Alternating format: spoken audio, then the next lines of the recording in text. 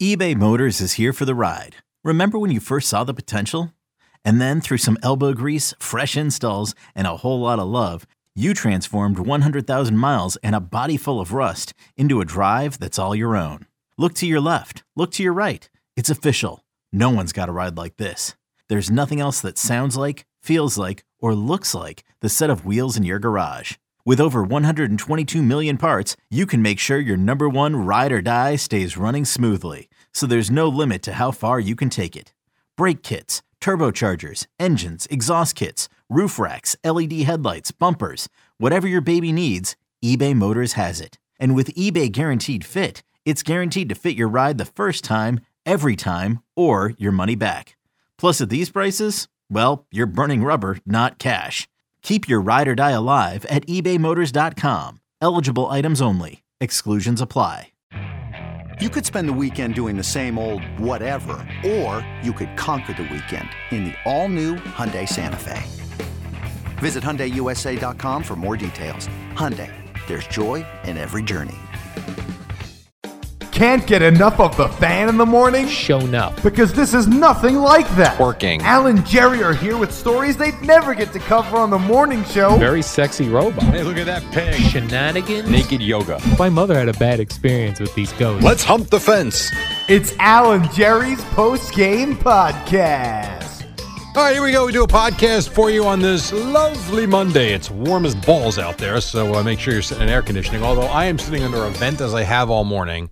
Eddie Scazzeri joins me today. And if anybody was watching on TV, you're probably thinking, why is this a-hole wearing a hoodie on July 15th when it feels like 100 degrees outside? Why? Because if you come over here, Eddie, you'll feel the Arctic blowing on me all morning long. But so be it. How are you?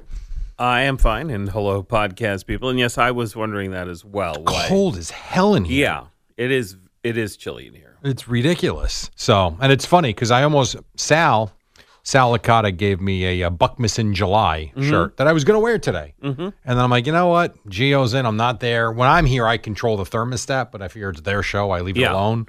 And I'm glad I wore the hoodie. I might be in a scarf tomorrow. Yeah, Boomer really cranks it low. He puts it down to 62 when he comes in. Does Gio do the same thing? He must have because it got pretty cold pretty quickly. Yeah. So I would say so. So a couple things for you today, Edward.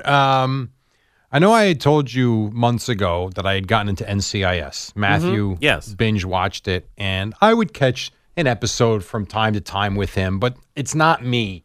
I can't sit there like he did and in 6 days watch 20 seasons. I can't do it.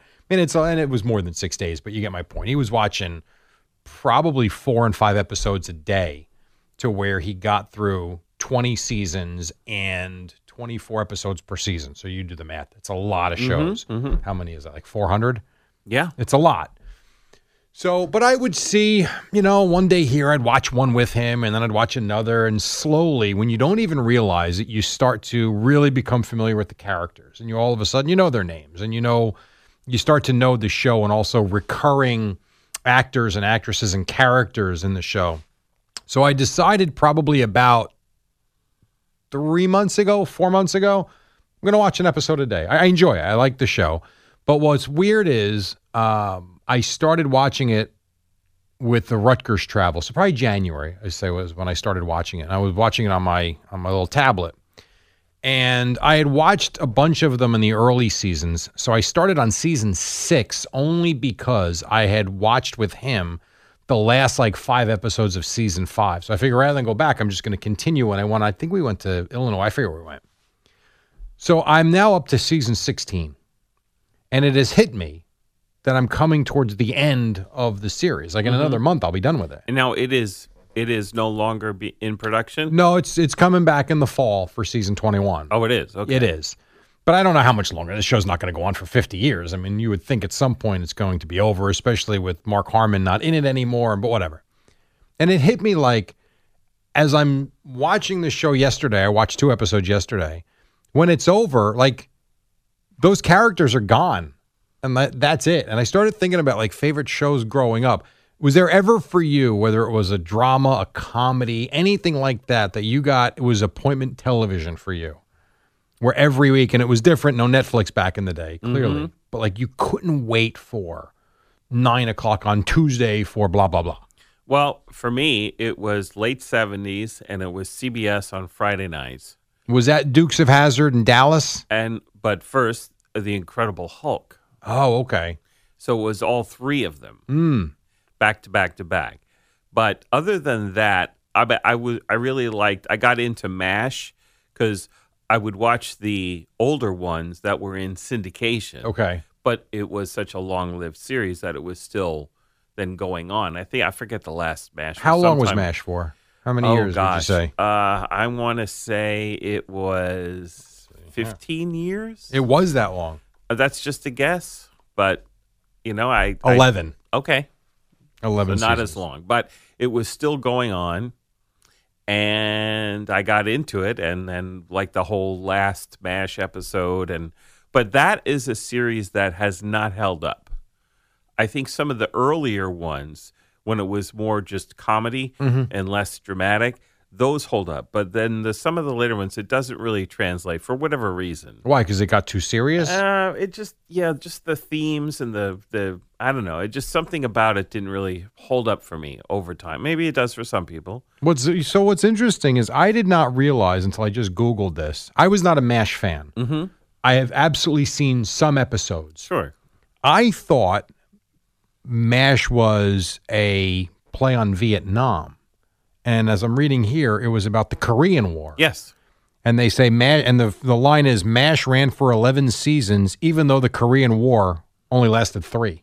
Correct. So perhaps maybe people got tired of the theme of the show, maybe, because the Korean, I don't know. Yeah, I don't know, like in terms of why it didn't hold up or why it ended. Yeah. Well, I can't even put my finger on it. Some of the earlier ones, before they did make sort of a switch. And the cast changed, and Frank Burns left, and then they kind of changed the Hot Lips Houlihan, Loretta Swit's character.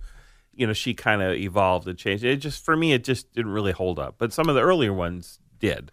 It's interesting because I said to Matthew when he was on like season 19 of watching NCIS, and I said, man, the characters are all different. Like, how do you even stay with it? And he's like, well, because of the way they all left at different times, it's just like they start to blend back in and you get very familiar with them. I'm like, well, I can't see that if I watch it. And now I'm going through it. Mm-hmm. And you do. You get used to all the different characters. And it's like, it's not the same as it was, but it's still pretty damn good. And it's really a great show. I actually enjoy it a lot. And you did not start with season 1. I did not. Now, I've seen a lot of them, but I did not start at season 1. Enough to sort of... Oh, absolutely. And so Kim even watches it. She did start at season 1. But she's like me. She's not going to watch 6 episodes a day. It's like 1 a day. So she's like on season 5. And by the time she catches up, it'll be 2026. But it's something she likes to watch because, it's 45 minutes, no commercials with the Netflix, and it's easy. But it's just, I don't know. It's one of those shows that you get used to the characters being there, and then all of a sudden it's like, wait, what? He's gone? But how am I going to watch the show? And the new guy comes in, and you start watching the show. And it's not so bad. Not the same. It's different, but still pretty good. And this is something you just do independently. Obviously, you just watch it on your own. Almost all the time. Whenever I have 45 minutes. I will squeeze a show in. Yes. So like yesterday, I spent yesterday morning. We were supposed to finish our tournament yesterday. We were supposed to go down to Trenton at 8 a.m.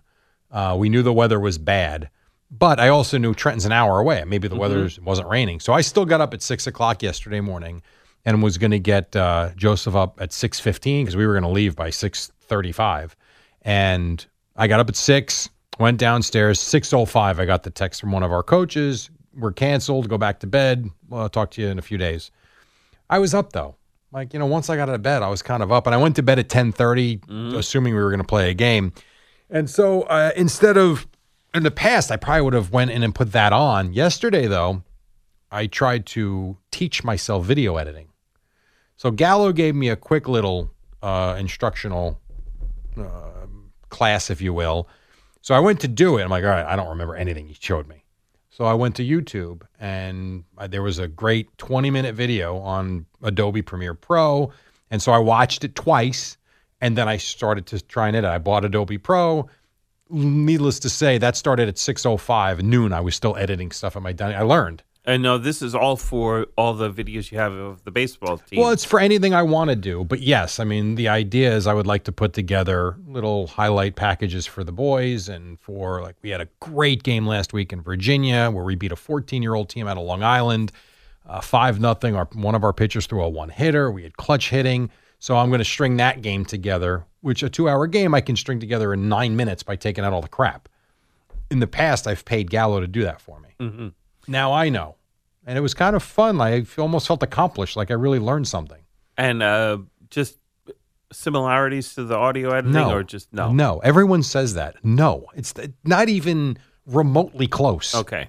I mean, yes, you can delete certain areas in the audio file, and I guess the video file too, but you still have to clip and drag and place. And no, it's knowing, I would say knowing how to edit audio digitally helps you to a point of kind of understanding, piecing clips together. But when you're doing it visually, and it's just the whole, but you got a source page and a play page and a bin. It's like there's so much going on. Oh yeah, it's pretty wild. But I felt pretty good about myself that I actually learned something. Oh, that's good. And how much was the program? I signed up for 1 year. Mm-hmm. And then I'll decide if I is $200 Okay. for 1 year. And then if I want to, if this is working, and then I'll keep doing it. If you're going to use it like you want to, it'll be more than worth it. Yeah, I would, because I would also use it for the cornhole. Mm-hmm. I would love to put together like a cornhole reel, the way I paid Izzo to do one for me back in the day, which came out great. But I would love to update that and do my own things. Right. As an additional thing for the people who are paying to be in the league. Be kind of cool. Put up the highlights on YouTube. Right. If you want to see them. I saw this headline and I thought, why not ask you if you would have the wherewithal to do this? If I can find it really quick. All right, listen to this headline. Mm-hmm. Leaping to action. Passenger crash lands a plane at Martha's Vineyard after the pilot passes out. Mm. Now, I think all of us, not all of us, I think most of us, in a moment like that, your adrenaline, fear, whatever, would kick into gear and you would take the wheel and try and figure it out. Could you imagine, though, being in that moment? Like, you're a passenger on a plane, and this is a small plane. It's not a commercial plane. It's probably a small 10. And it's a prop, not a jet? Looks like a prop plane. You know what? It's Martha's Vineyard, and looking at the picture, it could be a small jet. I don't know. That's hard to tell. Could you imagine being in that situation where you've got to go do something you've never done and have no idea, and yet there you are trying to land a plane, or you're gone? Yeah. No, I would like not to imagine that, but if it happened, I would like to think I could maybe, at least make a decent attempt. And everybody was okay? Or just minor injuries? Yeah, I mean, basically, let's see. The passenger on board a small plane, blah, blah, blah, blah, blah. After the pilot passed out behind the controls, the female passenger took over when the 79-year-old male pilot suffered a medical emergency upon final approach. She landed the plane in a grassy area near a runway at the island's airport, but the impact caused the left wing to break in half. Mm. The pilot was medevaced to Boston Hospital, life-threatening condition. The woman unharmed. Mm. How about that? Mm. And what's interesting about that is they always tell you when you brace yourself, you're more apt to be injured. Correct. As opposed to if you're just, your body's relaxed. He was passed out. Yeah. And he's the one that got medevaced. Well, that could be not from the landing, but from what caused him to pass out. Oh, that's true. That's a good point. You're right. Yeah, it doesn't say anything else. They had flown from Westchester to Martha's Vineyard. She's fine, 100%. She went to the to the hospital, got checked out, and was clear. And they were on approach race, so it doesn't even sound like you see in the movies where she gets on the tower is talking, or hey, you see this lever, you see this. It sounds like she just had to do it and without any instruction whatsoever. Yeah, where no one was walking her through it and telling her, pull this level, do that. Right. That is some scary crap. Mm. And then this was the other story that I saw before one more we'll wrap up with. You saw the movie, what the hell's the name of it? Oh, come on. The movie with Tom Hanks, Castaway. I have never seen it. You never saw Castaway? I'm aware it exists, as we like to say. You know what's cool about Castaway, if you ever have time to, and it's long, I think it's a 2-hour movie, 2 hours and 15 minutes maybe. What's amazing about Castaway is how long the movie goes on with no dialogue, and yet it is unbelievably intriguing to watch and captivating in a way. Right. And it has basically one character for almost the whole. Yeah. In the beginning, you've got a cast. At the end, you've got a cast. Right. And in the middle, it's just Tom Hanks and his volleyball Wilson. Right. for like almost 2 hours. Yeah. And it's just, I don't know. It's still a very interesting movie to watch. So an Australian man has been rescued in the Pacific after surviving, listen to this, 2 months on rainwater and raw fish. So they're comparing him to Castaway. But he had, instead of a volleyball, he had a dog with him, which is pretty wild. 51-year-old cancer survivor and his dog Bella set off from Mexico in April on a catamaran journey to the French Polynesia, but their vessel was damaged in a storm. A catamaran? Yeah. Yeah. Hey. They- But they made landfall somewhere. No. No. They were adrift in the Oh. Pacific. Oofa. They survived by drinking rainwater and eating raw fish. Wednesday, a helicopter conducting surveillance for a tuna trawler spotted the catamaran bobbing in the middle of the vast ocean. Wow. I mean, this is like something out of a movie. Looks like Letterman looks now. Well, he looks like Tom Hanks looked like in a movie, which is really fascinating. And there he is with his dog there. Oh, maybe that is Tom Hanks. No, that's the guy. This is him cleaned up with his dog. I mean, look Nice. at that. And that's where we sit there and we look at like the globe. We forget how much Oh my ocean God. is out there. Oh yeah. It's like 75% of the earth. It's amazing. Yeah. I had a friend of mine went on a cruise 2 weeks ago. He was terrified to get on it. Really? Terrified. His wife wanted to go. Their son wanted to go. They went. They had a good time. But he basically said, I'm on a boat in the middle of, and what happens if something happens? Mm-hmm. You know, everybody's like, nothing's going to happen. You'll be fine. They're floating cities now. You'll be okay. He's like, okay, I'm sure they told the Titanic people that years ago. Yeah. I mean, stuff happens. Mm-hmm. But yeah, terrified of it. Yeah, and if you ever want to be scared about going out on the ocean, just Google rogue waves, and I don't want to. okay, Rogue waves, just Yeah. what does that mean? just like for some reason that they don't truly understand the way waves, coalesce and magnify each other. Every once in a while, out of nowhere, you get this gigantic wave in the middle of the ocean, and they are. A lot of ship disappearances are blamed on rogue waves. But not cruise ships. Yeah, they could take down big ships too. 'Cause these Really? are massive waves. Yeah. Oh my God. I mean, see, this sucks. I'm not signed into YouTube. Yeah, no. I gotta Yeah. watch the stupid commercials. Yeah. Let's see if I can find one. This first one. I mean, that looks like more of a wave. That looks like a typhoon. Yeah, but this is not like a tidal wave or on shore. These are out in the middle of the ocean, Right. and then they could swamp vessels. All right. So here's one with a boat. Oh my God. And they're riding right into it. Yeah. Oh, I guess they're going to ride over it. Yeah. Oof. Yeah, that's some scary stuff. But that's inside of land. But these other ones, not tidal waves, not shore waves. These are just waves that accumulate and grow massive out in the middle of nowhere. Wow. Like with, 1,000 Like this. miles from land. Yeah. That's pretty wild. Yeah. And then you see like these rigs that are out there in the ocean where I guess Mm-hmm. they're drilling for oil, I guess. Could you imagine having to live on that? Yeah, and they do for months and months and months. God, there are some, I mean, It's like being on a submarine for months, underwater for months. Yeah. And that comes to my fear again. There's no way I could do that. No. There's not a chance I could do that. No. Yeah, it's pretty wild. That's why I always I'm very grateful for the careers we chose. Yeah. Yeah. And I go Wikipedia the rogue wave rather than try to YouTube it. Okay. But that'll give you a better idea of what the hell they are. All right, and last thing, I'm sure you were familiar with it, but when this whole story broke on Friday with this Long Island murderer, were you like completely up on this, or is this No. something you just? No, I had no idea what the hell was going on. Just vaguely aware of it, probably in part because Gio and Boomer and Gio probably mentioned it here or there. Yeah. And of course, Al's obsession with serial killers. And he probably mentioned it on a podcast or something somewhere. But no, I had no idea of the specifics. Just like you, sort of the vaguest notion of what was going on. I had no idea. Yeah. And I had two interactions on Friday night, which I thought were fascinating just because of how localized it is. So we went down to the proving ground in the Highlands, Atlantic Highlands, went out to dinner, and saw a couple of listeners, very nice people.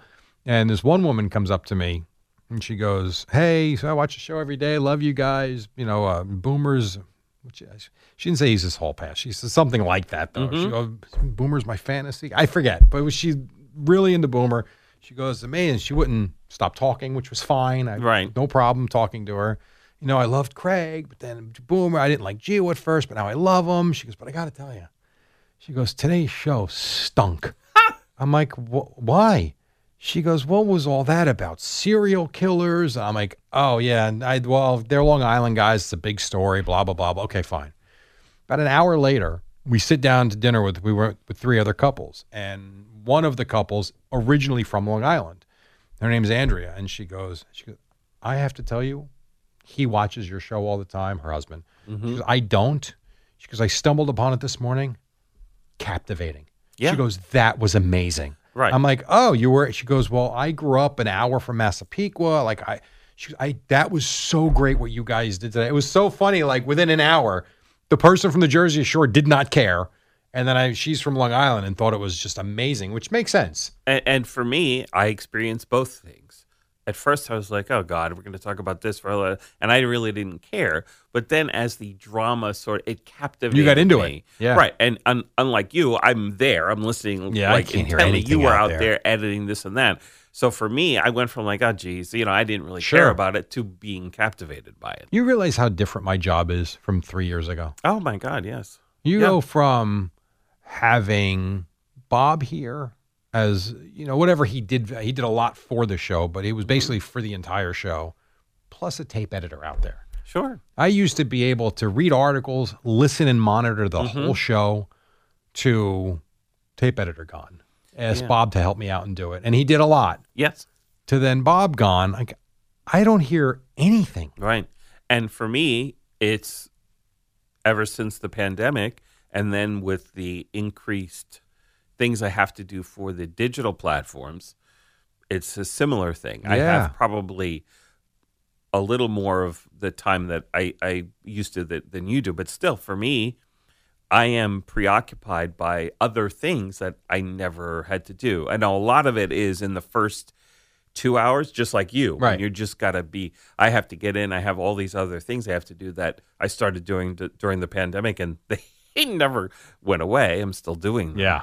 And then the increased digital stuff that we have to do as well. So, yeah. Great, it really is. It's not like it's the amount of people that are like, "Hey, blah, blah, blah," this morning. I'm like, yeah, I don't know. I didn't hear it. I don't know what you're referencing. Yeah, and there's times in there when sometimes, and you've experienced it, like I'm doing stuff. Yeah, and I know. You'll ask me a question. I'm like, I know. What, is he talking to me? Yeah. Hello? Yeah. All right, we got to go, Eddie. Thank you All very right. much.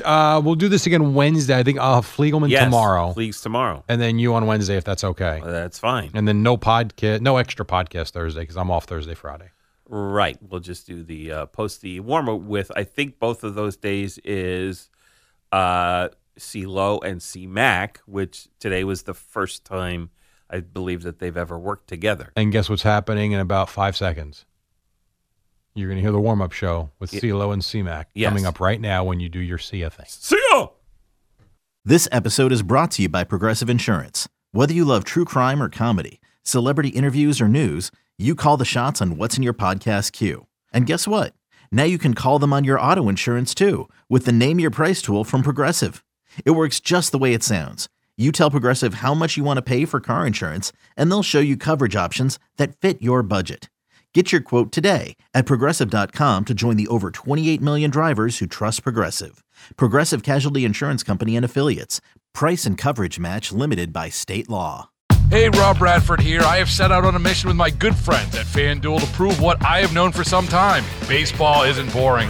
Now I have a daily podcast to prove it with some of the most notable people in the baseball world, screaming baseball isn't boring from the mountaintops, or at least agreeing to come on our show. Players, managers, GMs, and yes, even the commissioner of baseball, Rob Manfred. It has been a constant wave of baseball's most powerful voices. So join the revolution. Subscribe and soak in Baseball Isn't Boring. Listen on your Odyssey app or wherever you get your podcasts. You'll be glad you did. What up, y'all? It's your boy Danny Green, 3-time NBA champ. You either rooted for me or rooted against me. Join myself and my co-host Harrison Sanford on the Inside the Green Room podcast. It's a podcast that brings you never-before-told tales from the locker room to candid interviews with basketball legends to breakdowns of what's happening in the NBA right now. Whether you're a diehard fan or casual about your hoops, this podcast brings you the game like never before. Follow Inside the Green Room on the Odyssey app or wherever you get your podcasts. We know what we think. What do you think? Call the Fan at 877-337-6666. Powered by Superbook Sports. Visit superbook.com. Good morning, campers. Alan Jerry. Don't worry, it's only an hour long, and most days it doesn't suck. Oh, good Monday morning to you at 5:02. Chris Lepresti here hanging out with you on the Fan. I got another Chris next to me who just finished a nice 3-hour overnight program. So we figure, why not bleed another hour out of him here to kick off the work week? It's the early start of the work week for him, early start of the work week for us as well. You already heard from Eddie with that wonderful Evan Roberts drop there at the end of Peter Schwartz's update as we're just off and running here on a Monday morning. You will have Jerry Recco and Greg Giannotti coming up at the top of the hour. Jerry's in for Boomer today. I'm in for Jerry. We got no Al Dukes this week, so we'll have a little bit of CeeLo and C-Mac. Excuse me, C-Mac and CeeLo. No, that's fine. That's the way we go. Of course, if you're Craig Carton, it's Big Mac, but for everyone else, it's C-Mac. So we got McMonigal hanging out here Mac this and week. Low. That's right. I like that better, actually. Mac and Low. Mac and Low. There we go. That has a nice ring to it. And we've been C-Mac and CeeLo for forever. Right. And I think it's Eddie who likes to... 100%. I mean, 100. I got C-Mac from him. I'm sure you got CeeLo from him. I did. He's got a lot to do with what I've been, monikered for a better part of a decade and a half. He is the nickname giver around these parts, no question. Has been for many years. No doubt about it. All right, so listen, before we dive into our crappy baseball teams around here, even though the Mets won a game on Sunday, I do have to ask, I'm more so just a general curiosity of mine as I was driving in this morning, of course, tuning into your brand new full-time overnight program. So congrats to you on that, first of all. Thank you. But by the way, I was waiting for that. Have you and I ever done a show together? I don't think so. I don't think so. How about a segment? Have you ever done a segment together? Just the two of us? No. I don't think so, right? No, never. All right, this is the first time. This is the first time. I'm excited and about we've it. had people confuse us before. Oh. So hopefully people won't be driving off the road. Oh, no, you know how many phone calls to the newsroom or back there? It's like, can I ask who this is? Yeah, it's Chris. Chris Lepresti? No, just Chris McMonigal. It happens both ways, my man. I'm sure it does. It's all good. Yeah. Interesting, as we're discussing this, the great Connor Green just walks in behind the glass. Connor. Because this is where we begin. Not so much Connor's sob story from having to work a double shift through the night, but I caught the two of you guys having a little conversation about that coming out of the 3 o'clock update in the wee hours of this morning, and mentioning to Connor about, well, what is there really to do at midnight and wherever the hell he lives now, somewhere in New York City. Oh, you go to your local watering hole and complain about the Yankees. And you went into... I'll call it a voice, an impersonation, and I'll just play a little sample here. I'll let you hear it back, and I'd like the breakdown of what exactly you were going for here, okay? Sure. Did you ever hear that fatso Chris McMonigal talk? He's the only one who defends them. What a moron. Oh, they're killing him with our beloved Yankees. It's never been so bad. Is that like the 1950s fan? 40s or 40s, 30s. Yeah, kind of vaudeville. It got into a vaudeville laugh. I didn't even realize I did that. It's kind of just more of a thing.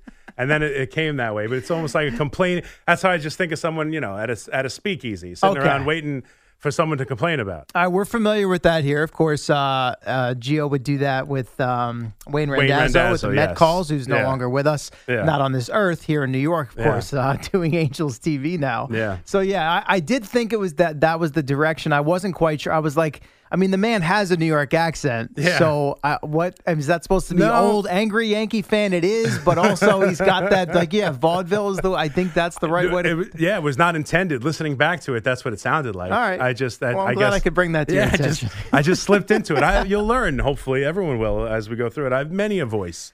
and many a different tactic to explain. Plus, I think when I said fatso, it felt like an old-time insult. So I felt like... I even heard a little Peter Griffin in there, if you're a Family Guy at all. Yeah. A little that Massachusetts Providence accent, maybe. But no, that's just off no planned thing. Just went with it. Very good. I think the fatso led into the accent that went with it. Well, listen, it gave me a chuckle. Obviously, it caught my attention there in the early stages of my I want to make you laugh, Chris. Commute in this morning. I appreciate that. Appreciate that. Sometimes I'm quick to turn the music on, but I stayed with you throughout the course of the ride in. So. That's not a knock on Sal, but a lot of times in recent months, Sal's not even been on the overnight program. Exactly. So, Yeah, he's moved on. Good for him. So what's a go-to music for you? Just a particular thing, a radio station, no, a playlist? No radio stations. God. Well, I'm a satellite, perhaps, I know, or some paid-for radio station. No, I rock with my own stuff, and it's got to be something uppity at that. I agree with you. Now, I'm not one of these people that can just roll out of bed in the middle of the night. I've got to take the shower to wake myself up, coffee in the car, the whole nine. Yeah. But if I start going to the slow, calm music, that's a recipe for disaster. It's funny. Maybe not early in the morning, but when I get in the car, I tend to do the easy listening. Okay. Like a lot of acoustic guitar stuff. I like a good acoustic version of a song. I do like that. Yeah. And especially in the summertime, I'm a big in the summer I'm a big vibe guy. I like the idea of like when it's summer, I want to feel like it's summer all the time. So I'm like I like to play a lot of summer music. So I'll play a lot of Parrot Head. I'm thinking of his name is escaping me because I've been up for Jimmy Buffett. Jimmy Buffett. Thank you very much. I've seen him in concert twice. Eddie's a mind reader. I love Jimmy Buffett. So I listen to a lot of Jimmy Buffett. I listen to a lot of Bob Marley. Like I want to feel the summertime. Okay. And they make me feel summery. Have you gotten at all into the modern pop country? So that's a big summertime vibe. Yeah. Al Dukes is big on that. I'm big on that. Yeah, really? I haven't. Yeah. I know I just heard Whiskey Glasses by Morgan Wallen. Morgan Wallen. I just saw Chris Stapleton. I don't know if he counts. I saw him at Bethel Woods up by me. He's a little more bluesy, a little more soul, but for sure. Yeah, tremendous singer. So I'm big on voices too. If you're a good singer, you probably got me. Totally agree. So I need a good singer. Chris Stapleton's incredible, but no, not too much. I'm not too much of a country guy. No, all right. I stick with my roots mainly. Well, whatever Classic works rock. for you, right? Yeah. Very good. Yeah. Well, what's not working right now is the baseball locals, as we know. I know you just finished 3 hours of this. It's okay. I was very relieved because. Let's see. How do I say this? I'm not an alarmist, so I feel like I'm usually the middle of the road guy. Switzerland, they'll sometimes call me that. But I know when it comes to the Yankees, you especially will draw the ire of the Yankee fan because they feel. This is not my word, but I've heard the word apologist is a word I've heard thrown around quite a bit. I'm sure you have. So I was curious in the chat, no doubt. Right, in the chat. Chat, no doubt. The legendary chat. Yes. Not for me, maybe from others. Anyway, I did, as I got in this morning, I was like, okay, let me check in. This is perfect. McMonagle's got the new show Monday morning off a brutal Yankee loss. Let me take his temperature and see where he's at. And I was very relieved because I thought we were going to have to come in here. We're buddies. I thought we were going to have to argue and throw down, and I was going to have to get on you. But you were just as annoyed and frustrated and disgusted as I think most of us were. Yeah, I mean, I think I get that moniker kind of unfairly because I kill the team all the time. I just tend to blame the players a little bit more than like every loss doesn't have to be some overarching conversation about the failures of Brian Cashman. We don't have Aaron Boone. Like we don't have to get into a conversation like about how the trade for Stanton has hindered the ability to do other things. Like it's just that's where we go every time. Gene Stickmichael built the '90s team, not Cashman. You're right. We get there every time we have a Yankee loss, and it just drives me crazy. But right now they are awful, and the main story coming from this game was we start to talk about this bullpen like one of the best in baseball. We talk about the ERA. We talk about the different guys without having, although Clay Holmes has been great, not that really great closer that you feel comfortable with in any situation that you trust. Overall, the bullpen's been terrific. And if they're going to be the reason they lose games, that's what bad teams do. They find ways to lose games. And for that offense to come back, retake the lead and then have it two-run leads blown by what is supposed to be the strength of the team. I mean, there's no other way to put it. To lose consecutive series to the Cardinals, who are in last place, the Cubs, who aren't any good, and now the worst team in the National League, to lose those 3 consecutive series. I don't care, no Judge. I don't care how poorly constructed this roster is. The Yankees are better than that. And it's right now they're not. It's a tough watch. And the bullpen, which people, best bullpen ERA in all of baseball. And even after this stretch now, I think it's the last 8 games where their ERA is north of 8. Yes. They still lead the league. That's how good they were. That's how good they were. But when it rains, and it pours. And a lot of people will tell you, give me the inherited runners, or because it's tough, the ERA. Yeah. I think on an individual game, I think that's fair. It doesn't tell the story. Like if a guy comes in with 2 runners on, allows both to score, has a 0 ERA. Yeah. But I think over the course of a year, looking at an entire bullpen, I think an ERA is a fair judge, and I think they've been really good. But right now, they're struggling. Up and down. Canely has now had 2 bad appearances in a row. Finally, he hadn't given up a run. He was like 16 straight appearances, hadn't given a run. But Just we shouldn't have since went to him. Yeah. Why'd you go to him? I don't know what Boone is thinking. So I don't think I went vaudeville there. No. That was current. That was current day. Thank you for that. But and then Holmes hasn't given up a home run all year.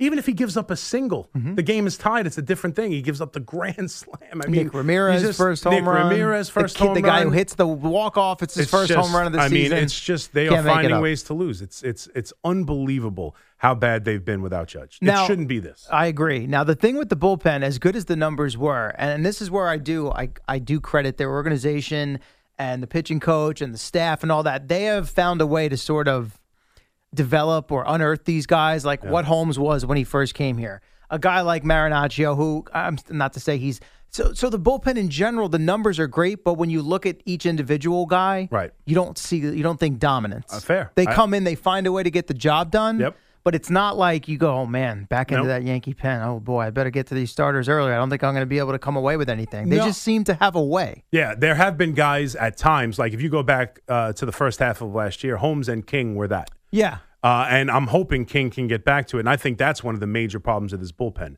I don't know if you heard me on the show. I think that the idea that King is so unavailable, as someone who's relied on as a back end of the bullpen guy, he pitches and then you can't see him for 3-4 days. Multiple outs, and then he's got to sit down. Stop throwing him 2 and 2/3 innings if it's going to cost you 4 days. Yeah. The bullpen's not good enough, and right now, especially during this stretch of no Judge and before the trade deadline, so it's no Judge back, no way to help the offense via trades. You have to hold on to every single lead. And I don't want them pitching 3 innings a game they lose and then not have them for 4 days. So it's mind-boggling. But I agree with you. There hasn't been that one guy. It's been an overall guys doing their jobs, guys being, pretty good. And call me crazy, Boone deploying them. It's somewhat, at some point, you got to be willing to say some of it's about using them in the spot that makes them successful when they're successful.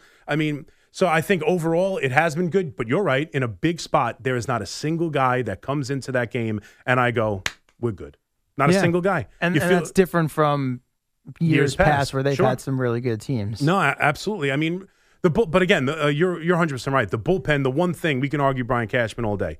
The one thing Brian Cashman has done, and it's hard to argue, has built a bullpen every year. Yeah. You look across town, Sandy Alderson and the Mets haven't been able to build a bullpen for a decade. Shy on multiple arms and right even now. We all thought you lose Mariano Rivera, the bullpen's never going to be the same. And while no one's been Mo, to your point, overall, you look at Andrew Miller, you look at David Robertson, you look at all the different guys. Chapman at his Chapman peak, at his best. But Tansis was arguably the best reliever in baseball for 2 or 3 years.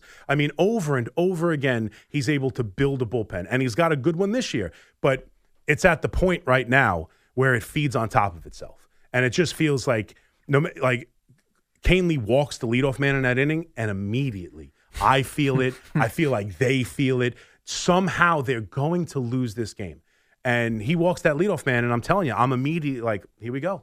Here we go. They are going to find a way to lose. In a game where, and I know you put it this way, the Rockies basically look like they wanted the Yankees to win and wanted to lose. They're throwing the ball around the infield. They're throwing where there's, unoccupied bases. I've never seen that before. I've never seen the third baseman take a cutoff throw and then throw it to a wide open first base with no one standing there. I have never seen that before. This was not the Rockies having a great series. It wasn't one of those things where the Rockies just stepped up and you go, all right, you tip your cap. They're bound to have a good series here or there. Other than these crappy starting pitchers that made the Yankee lineup look like pus. Have you seen their numbers against starting pitching? No, I know. Even their any kind of offensive success they've ever had, it seems to be against the bullpen. Their numbers against the starting rotations. I mean, you look at over the last handful of starts, going back even further than the series. Yeah. This series obviously has Austin Gomber and Chase Anderson, who had ERAs over 6. But then you go back to Jamison Tyone. Yeah, I remember that was even Dean Kramer, who shut them down. He's got an ERA over 5. I mean, it's been consistent where it doesn't matter who it is, the starting pitching is going to shut them down. And it's not like it was. Like the 98 Yankees made famous knocking the starting pitcher out, getting to the underbelly of bullpens. Yeah. It's not like that anymore. The bullpen, everyone comes in throwing 98 miles an hour. People want to get to their bullpens. They can't wait to get to their bullpens now. That's a whole new game. Yeah. So the idea of they don't work at bats, they never knock out a starter. I understand the approach of, hey, hit strikes, attack early in the count, because you're not looking to get to the hard flamethrowers out of the bullpen. It's a different world. But on some level, you have to be able to attack starting pitching better than what the Yankees are doing. It's been just absolutely atrocious. And name after name and guy after guy who are having arguably, every pitcher who shows up, he's one of the worst pitchers who's allowed to start every 5th day, and he shuts them down. He doesn't even have, that's a good performance for him. He has 5 innings, no runs, 8 innings, 1 hit. It's remarkable. You can't make it up. And you're also apparently not allowed to ask Aaron Boone questions of that line in the postgame. I'm sure Gio will bite my head off in about an hour or so when I go to play that soundbite, and he reminds me that Aaron Boone audio is banned on the show. Oh, is that a fact? Yes. Okay, we're not allowed to hear from Boone. Yeah, he's on the no-fly list. Yeah. You can get away with 1 or 2 maybe if it's really newsworthy, but if you go beyond that, you got to be careful. But in this case, to me, that's the takeaway. Again, he gets a little snippy, and I get it. He's always going to defend his team. That's it. And we have gotten to the point where these managers, especially in New York, where it's like, well, what else can they say? But it's in front of us. We control it. We hold the pen. Like, he goes back to those same lines, which fine. You got to do that when you're speaking before and after every game. But it's like when he gets snippy with what do you expect them to ask? You just blew the game. You just made the point about all these series they've lost in recent weeks against these crappy teams. It's a fair question. Oh, it's no doubt it's a fair question, but I don't understand. It's more of like, I'm just like, I don't want to hear it. Right. Than getting angry about it. Because he didn't ask, like, do you think your process is capable of building championships? It's like, you say you have a championship caliber team. This is what we've seen. Do you still believe you have a championship caliber team? What is he supposed to say? No, we can't win the World Series? I get that. Like, no, you're right. I think this weekend in July proved it. We can't win the World Series. Like, of course he's going to get snippy and say, of course we can. We can, and if you look at it, the Atlanta Braves, the Phillies, you could bring up the examples of teams who are in the same position the Yankees are in now. But it's frustrating listening to that after you just saw what you saw. I get it. But I don't know what Boone's supposed to say. No, not less about the overall answer, but more to get lost with that core, whatever. Yeah, you're right. That's fair. It is a fair question. Now, you want to get on the wording of the question, I guess. I suppose I understand that. But this thing. Emotions and frustrations run high after these games. Absolutely. Remember, was it last year? He banged the table. Like, I think that's part of it, too. You'll hear people call him lifeless. And I'm like, Boone is the opposite of lifeless. He doesn't kill his players in the postgame, granted. And I think few managers do these days, if any. Few managers do. We again, not to just keep bringing up Buck and the Mets, but you look across town. Buck and the Mets. Yeah. It's brutal. It's the same exact thing. They drop a pop up, and he's like, "You'd be surprised how difficult that play is." Yeah. Like that's what they say. Right. They don't say, "I know he completely booted it. I'm not sure I can play him tomorrow." Like that's not what it says. Nobody does it anymore. Nobody does it. The only player that I think really you'd love to see a little bit of acknowledgement is Gleyber Torres for me, because Gleyber Torres you can't make the same mistake. He got caught off. He's on first base. Pop up just over the infielder's head. 2 series in a row against Seattle and Texas. 2 series they happen to have won. The only 2 in this last 3 months. But 2 consecutive series, he's on first base and is standing on third when the pop up's caught. Going, what? Yeah, what happened? What? 2 consecutive first day series. in baseball. Yeah, that can't happen. You have to acknowledge, and then he makes errors that cost them a game, and he says, well, it's not an exorbitant amount of errors. He leads the American League at second base with errors. Yeah, that was a bad one. We have to just be we have to hold players accountable on some level. Mistakes happen, errors happen, but you can't. It's the same thing with IKF last year. That was the first thing that just came into my mind. By far, the most nonsense that he's ever talked that bothered me is consistently trying to tell us that IKF's a good shortstop. Right. Not a good, one of the best shortstops in the league defensively. And if you look at their analytics, like the analytics that we all say, hot dogs are too much money. It's analytics. Like everything's to blame for analytics. If you look at the analytical numbers, he's a terrible shortstop. Like they didn't have a leg to stand on with that argument, and they still go out there and vomit it out at us like we're going to go, oh, okay, maybe. Right. Like, so there are times that it just drives you up a wall, but ultimately, like I've never looked at the team, and I just had a caller at the end of the show. He looks at the team and thinks they will never win with Aaron Boone. And I get I think a lot of people feel that way. I don't know how you can look at this team the way he gets what he gets from the bullpen and then tell me how bad the team is and what he's still able to get out of it. Like, we hate the team. They won 99 games last year. Not good enough, not throwing a parade for it. But at some point, either Cashman or Boone did a halfway decent job to win arguably the toughest division in baseball and get to the Final Four. Again, not throwing parades, but you can't tell me he's the worst GM, he's the worst manager when they win a division, 99 games, and get to the ALCS. Yeah, we've seen worse managers win World Series too, by the way. No doubt. So I mean, just comes with that comes with the territory. All right, here we go. We're off and running. Some fired up Yankees talk, as you'd imagine, after a brutal weekend for them in Denver. We'll see if they can fare better against the Angels, who have their own problems. Just getting going with the warm-up show here on a Monday. What do we call it? Mac and Low? I like that. Mac and Low. Mac and Low. Coming right back after this.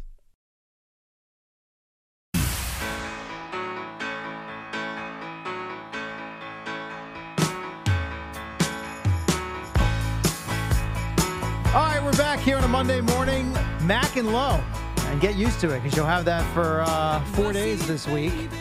Today, tomorrow, Thursday, Friday. If we could get McMonagle to turn his mic on, that'd be great. There you go. I wasn't talking. What are you talking about? My mic was on. I know. Sitting in a different position sometimes throws us all off. We don't know where to go.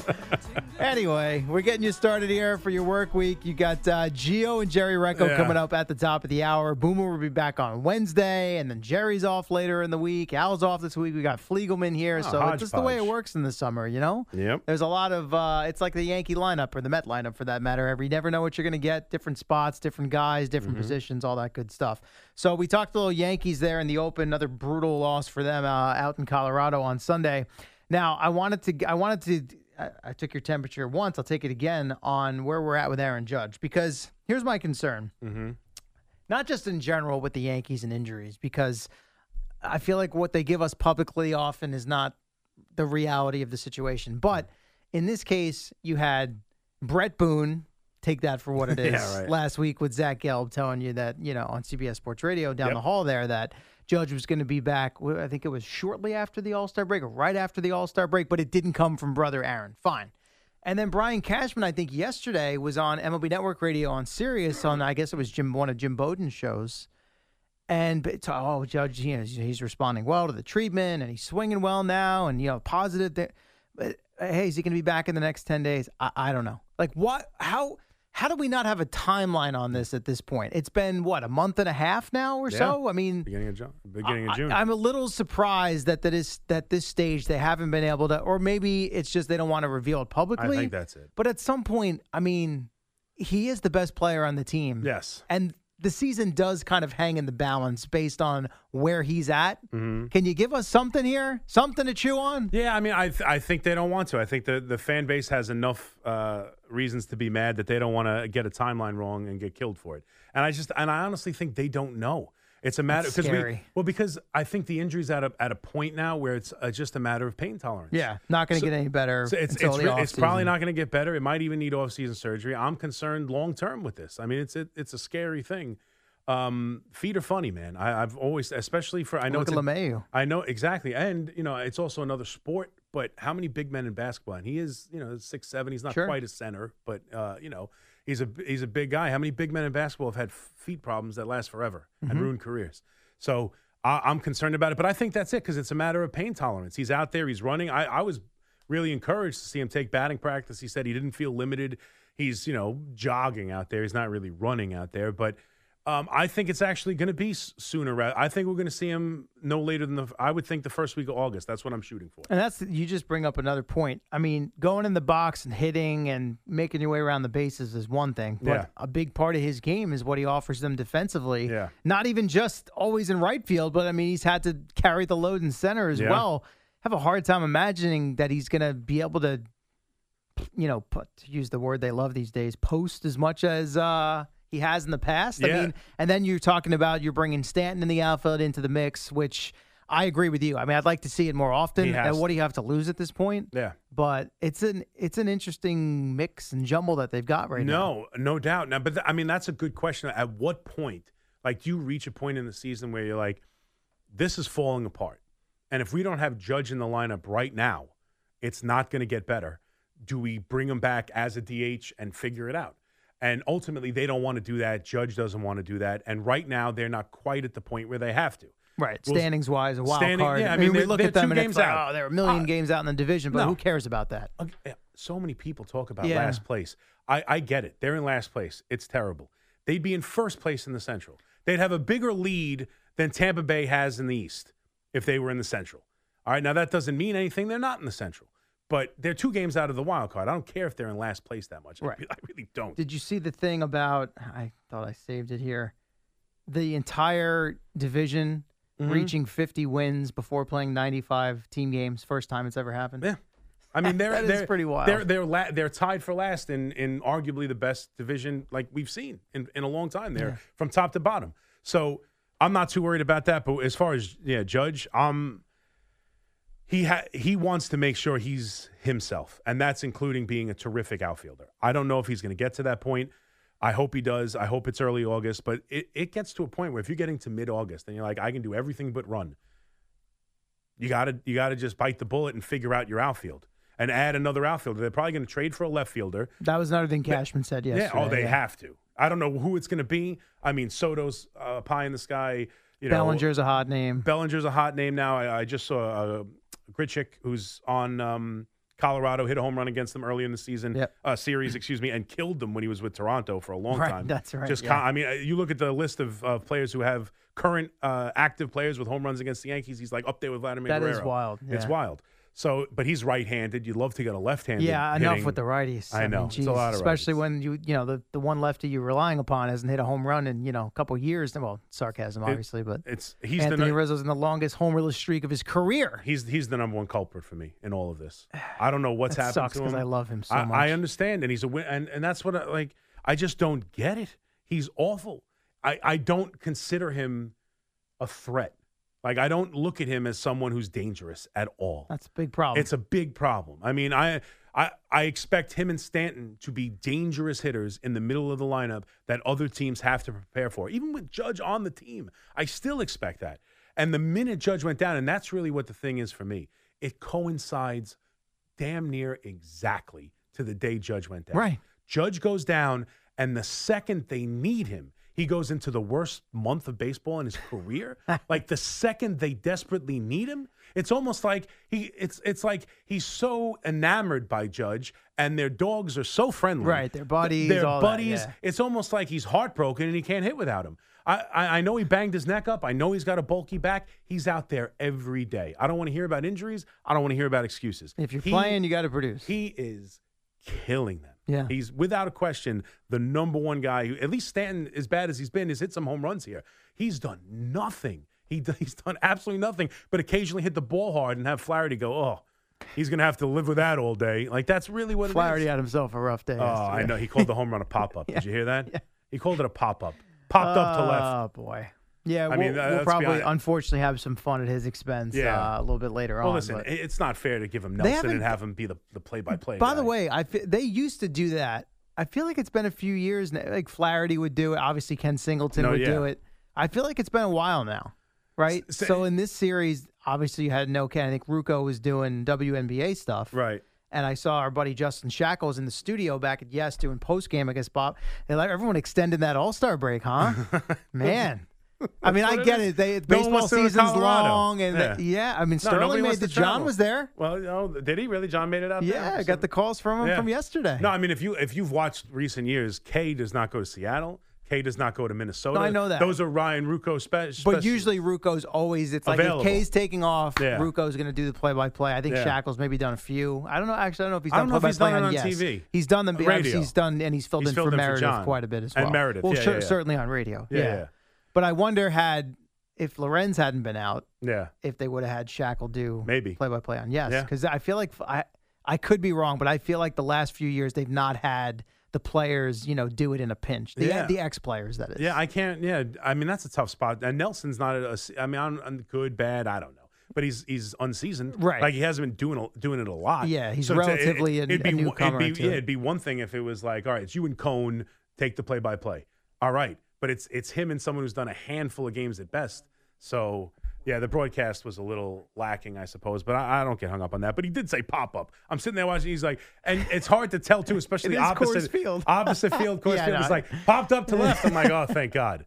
I thought he hit it good. I guess I was wrong. You know how it is sometimes, sitting right behind home plate. I know they're probably, you get elevated a little depth perception, but sometimes it's a little misleading. I can't believe that home run. I thought for sure Peraza gets the extra run with the base hit. I was like, all right, you know what? This might actually be a positive. As much as it sucks to have the bullpen blow it, they battled back. Yes, it took them kicking the ball around, hit by pitch, however they scored the run, but still, Peraza comes through with the base hit. We're feeling good that he's on the team. And let's let him play this time. I understand it's a tough spot because you want to see DJ's going to start to hit, Glaber. And I know Peraza wasn't swinging it well for about a month and a half now in AAA. Last 16 but he games comes under in, he gets 200. the big hit, made a nice play at third, stole a base. Let's infuse some energy. There's no point in bringing him up unless you're going to play him. Agree. So it's going to be an interesting rotation. And honestly, at this point, I'm not opposed to Rizzo hitting the bench at first, and play DJ at first. Not every game, but in a consistent rotation to make sure Peraza is playing. There's no point. There's no point in having Rizzo in the lineup. There's no point. He's not doing anything for you. Well, interesting couple of weeks ahead. Obviously, trade deadline right around the corner here, which is probably one of the other reasons they're holding their cards close to the. What's the close? I think it's vest. How do they vest? The chest, vest. Anyway, they're not showing the cards, nor should they. No. But I get all that. All right, we'll step aside. When we come back, we actually will talk Mets, believe it or not. Because they've got we their have own, to? Yeah, we do. We do. They have their own share of issues despite winning a game on Sunday. Yeah, but they against won the on Dodgers. Sunday. We don't care now, right? It's okay. Well, we got to take, on Mondays, we got to kind of look at the whole picture since we last left you on Friday, that kind of situation. So we'll do that on the other side. You got Mac and Lowe until the top, and then it's Gio and Jerry Recco on a Monday morning on The Fan.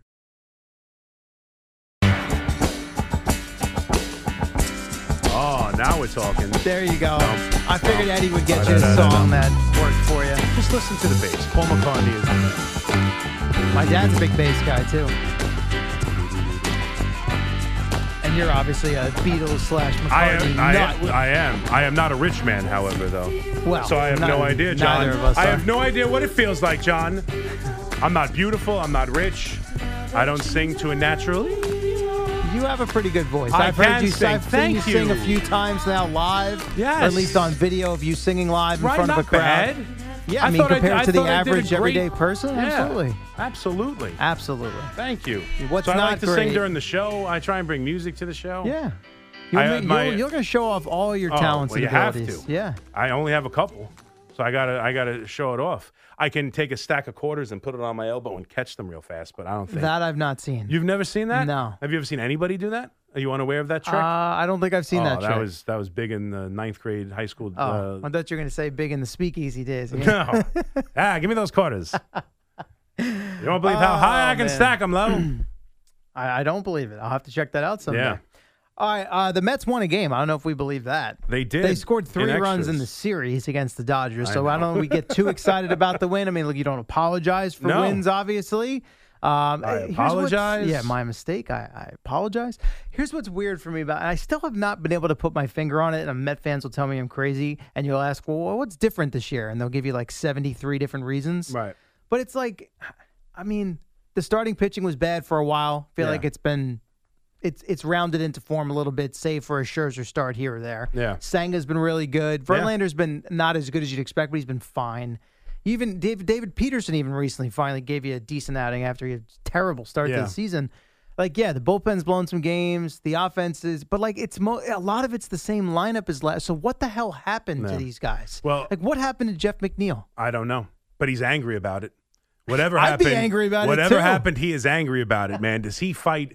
I mean, he reminds me of Dustin Pedroia. There's never been a strike. He's never been out. Like, it's just he's in a way right now. He is struggling, and he's just extremely frustrated. I don't know what happened to him. Alonso got off to the early power stroke. Did he come back too early from his injury? I guess, but he took part in the Derby. How much could the wrist really be bothered? No, see, I don't even look. Say what you want about Alonso, and I know he's a little weird and he's quirky. He's a little quirky. Rubs some people the wrong way. I don't ever find get him funny, quirky. I do too, but maybe that's because we're not Met fans, right? And if he was in the Yankee but lineup right now, I make fun of him though a little bit. It's because it's like he's bizarre. Yeah, I mean the home run derbies. I mean he's squatting. He's very into it. He's meditating in the locker room. Yeah, I mean it's ridiculous. But I don't get the sense he's the kind of guy that. I mean, you can't say, well, he cares more about that than the team when he rushed to get back early. I mean, 100%. The guy was in a cast at the comedy event 100%. With Craig and Evan, and a few days later, he's in a major league game. He enjoys the home run derby, but it's not like he rushed back for the home run derby. He wants to play and win. Yeah, I don't know what's going on with him. I don't know, but I mean, I hate to admit this, but I was listening to the Rico Bronya podcast with Evan. Sure. And I'm a loser. Yeah. And he was talking about, and he's right, it's the starting pitching has been the main problem. Because if you look at it, not only has Scherzer been a different pitcher, I know he had a great start last night, but he's been a completely different pitcher in every big game going back to the Atlanta series, and obviously this year. Padres, Yankees. Throughout this. Braves and Padres last year. Sorry to take the words out of your mouth. He's been brutal all year. Yeah. Verlander came back so-so since, mostly okay, but so-so since. But if you look at the other guys, the back end of the rotation, McGill and mostly was so much better last year. Yes. Peterson has come back and been okay the last handful of starts, and now he's in the bullpen. But he was much better last year. Some of the other names, like if you look at the back end of the rotation, the record is night and day. Just night and day. So they haven't been able to win those games. Obviously, the Diaz injury. And I think I know this sounds stupid, and I'm not one to usually play this up, but you see the team now, and if you're really grasping for straws on what could be the difference, I honestly believe having the best reliever in baseball, along with the trumpets, and to get the crowd going, and it just felt like if you could get to the end of the game, you were going to win. Yeah. And the early on winning bred confidence. I mean, you see it. I mean, let's be honest. How many teams, especially, I know baseball's a little bit different, but you get off to a good start, things go well. The belief inside the room. Also, you just hired Buck Showalter, who's going to be this great manager. Right. It got off to a rhythm, and then obviously Scherzer was pitching to a 2 ERA, and the back end of the rotation was better, and you had a great closer. But there was just a belief as opposed to where it sits now. And McNeil hitting .320 as opposed to what he is now. So there's a handful of things, but I do believe there was some sort of, when that injury happened, killed the vibe. It killed the vibe a little bit. Yeah. Then they get off to the bad start. Then things start to pile up, and the injury happens to Verlander, and you're like, oh, you out with Verlander. Oh, Quintana gets hurt too. You're out with Quintana. Your rotation's in shambles kind of to start the year. You get off to this bad start. They went how many weeks into the season last year before losing a series? This year it never turned around for them. And there were moments where it could have. You know, they have that unbelievable series with those miraculous wins against Tampa Bay. Even before that, they get off to the great West Coast trip and then stumble into the last couple of games against San Francisco, but then they go down for a long stretch where they're bad. Then they have that that series against Tampa Bay with those miraculous wins. Same thing with the Cleveland series, and you feel like they're ready to take off, and then right back into the crapper. And then sweep Philadelphia and then get swept by Toronto. Like, there have been moments where you thought, all right, this is the moment they make their stand and turn it around, and it's always followed by negativity, just like 6-game winning streak. Lose 2 games to the Padres and now lose the first 2 coming out of the break. Like, they can't handle any kind of success at all. Now, this is recency bias, a small sample size. We talk about the starting pitching. I agree overall. It did not set the tone at the beginning of the year. But if I go back just a few weeks now, even to before the last couple of losses, or a grouping of losses before the winning streak. So this is from June 26th. So less than a month, but, a bunch of series now. Here were the scores and the losses. 2-1, 5-2, 3-2, 5-4. 3-1, 6-2, and then this weekend you had 6-0 and 5-1. 5-1. I mean, those aren't awful numbers. No, and the only awful part of that is the. I mean, now I get it. In losses, chances are your offense doesn't perform. But I mean, in recent weeks, I feel like the pitching has not Turned been around. dominant, No, you're right. but it's been serviceable. I have not glanced at the updated numbers of where their starters' ERA is at. Right. I know the bullpen's blown some games along the way.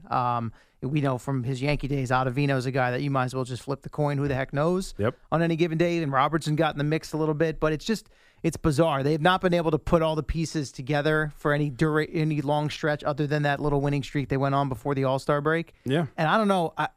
We talk about how much managers factor in, but there's just something off all year about Buck. It does feel that Maybe way. it's because the team's not playing well and there's only so much he can do, but it's just that honeymoon ended quickly. Oh, real quickly. I don't think it's his fault necessarily, but you're right. There's a different feel. I mean, fundamentally they're a mess, and they were lauding him. He's on top of everything, over prepared. There's nothing that they don't, no T they don't cross or I they don't dot, and they're a mess. Right. I honestly thought they thought he stitched the baseballs together pregame. I mean, he was God's gift to baseball. How many times did he go out to argue with the umpire, and the broadcast would tell you, "There goes Buck telling them how the rule goes." Like he was more knowledgeable. There were stories written about it, feature stories on it. Oh, of course. No, and I had fun with it because it was obnoxious because he's not that and he's not this. Right. He's somewhere in between. Most of them He's a very good manager. Yeah. I always thought that. He's not a world-class manager, and unfortunately for him, for a myriad of reasons, some may be his fault.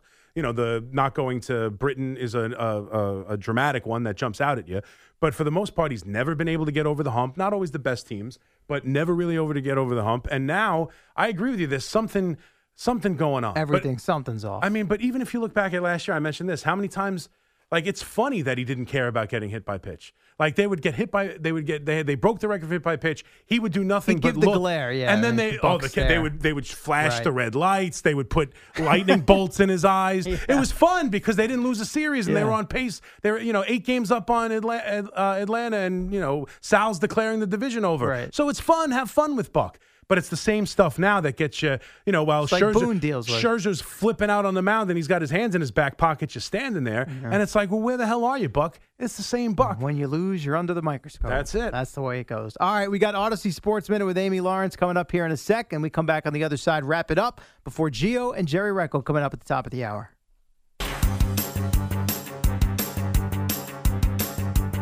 It's the dynamic duo of Al and Jerry, the superheroes of WFAN. Set to smack and low this morning. This is the part of the show, Steve Mack, where Al Dukes tries to squeeze in one final story before Eddie hits the ID. So you're up. Go All right, so I got something that sparked my interest. Blake Martinez, former linebacker of the Giants. Yeah. He retired from the Raiders, I believe, after selling a Pokemon card for like $1 million. I don't understand how Pokemon works. And this is someone who I got into the baseball card game for a while until I realized I couldn't put mortgage money on Jason Dominguez, first Bowman. So I got out of it. Yeah. But he enjoyed that so much that he's parlayed it into a new business that has netted him $11.5 million this year. Who needs football? Selling Pokemon cards on like an app website called What's Up? WFAN, WFAN FM, WFAN FM HD1, New York. Always live on the free Odyssey app.